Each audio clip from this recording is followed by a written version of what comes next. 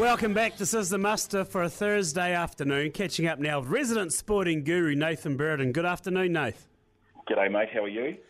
Blue sky like this, quite happy. We can just hope this weather translates into the Stags getting a big W this weekend against the Jaffers.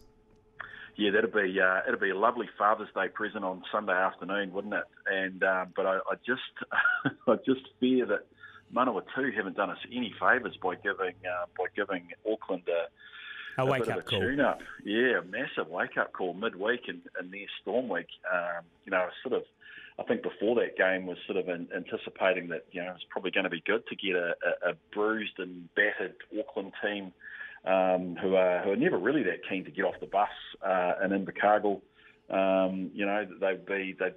But they'll be really looking for probably a little bit of redemption when they get off the bus on Sunday afternoon. So it's probably added a bit of spark to that game that we didn't really need.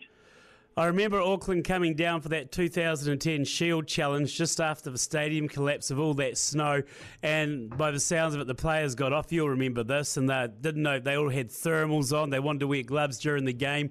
It was just an absolute storm in their face. I think the score was 9-6 or something to the Stags, but I just remember the Aucklanders from that day. They did not want to be there. No, 100%.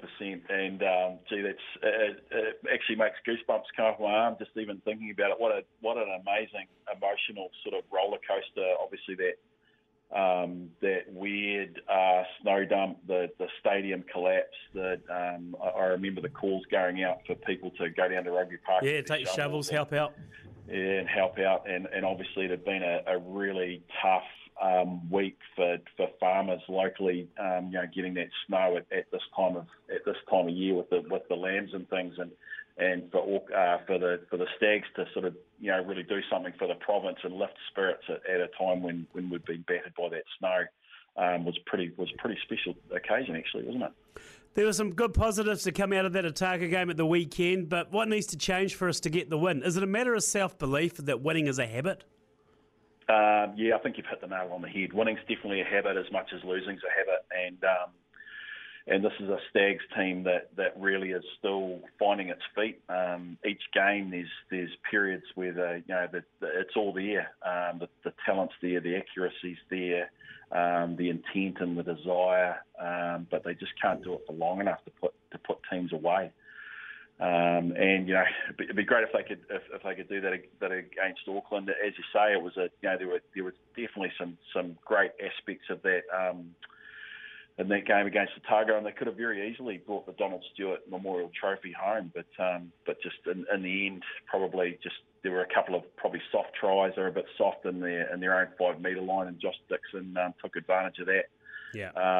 There's still plenty of hope. I guess the caveat being that injuries in some key positions will be as a bit of an aspect. That tight head prop situation, the back of the scrums are another situation as well. So there's some challenges there for the Stags for this weekend for sure. The All Blacks not really going to plan last week against the Box, and their biggest ever loss, even if it was a friendly in inverted commas.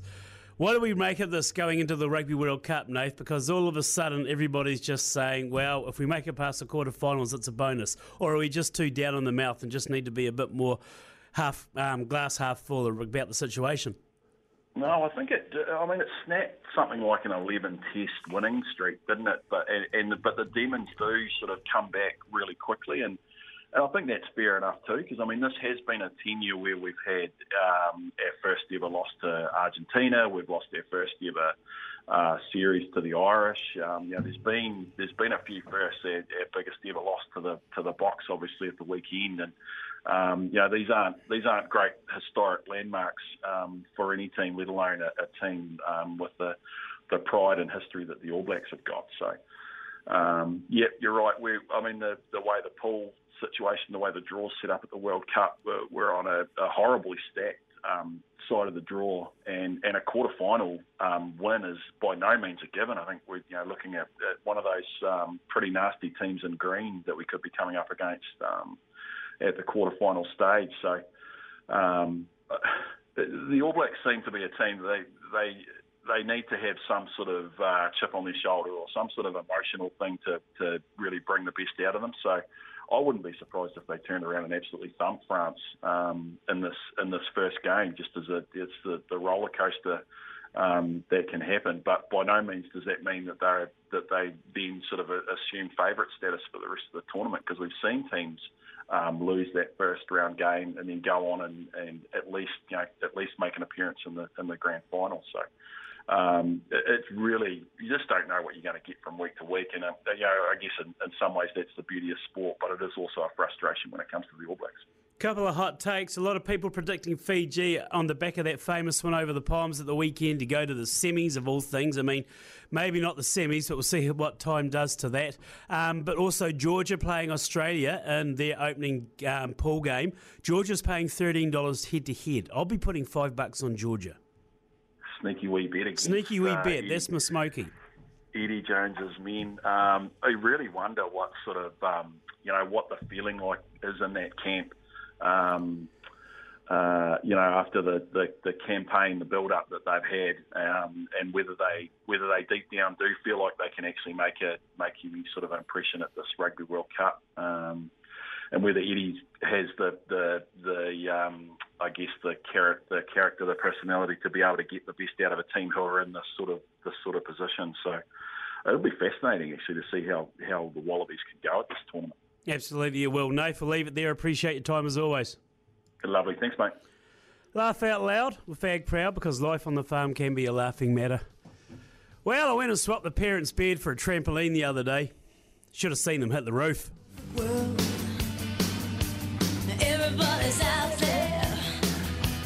This is a muster on Hokanui. Thanks to Peter's Genetics. My name's Andy Muir. I'll see you tomorrow, it being Friday, 1 o'clock, right here on Hokanui. Enjoy the Arvo.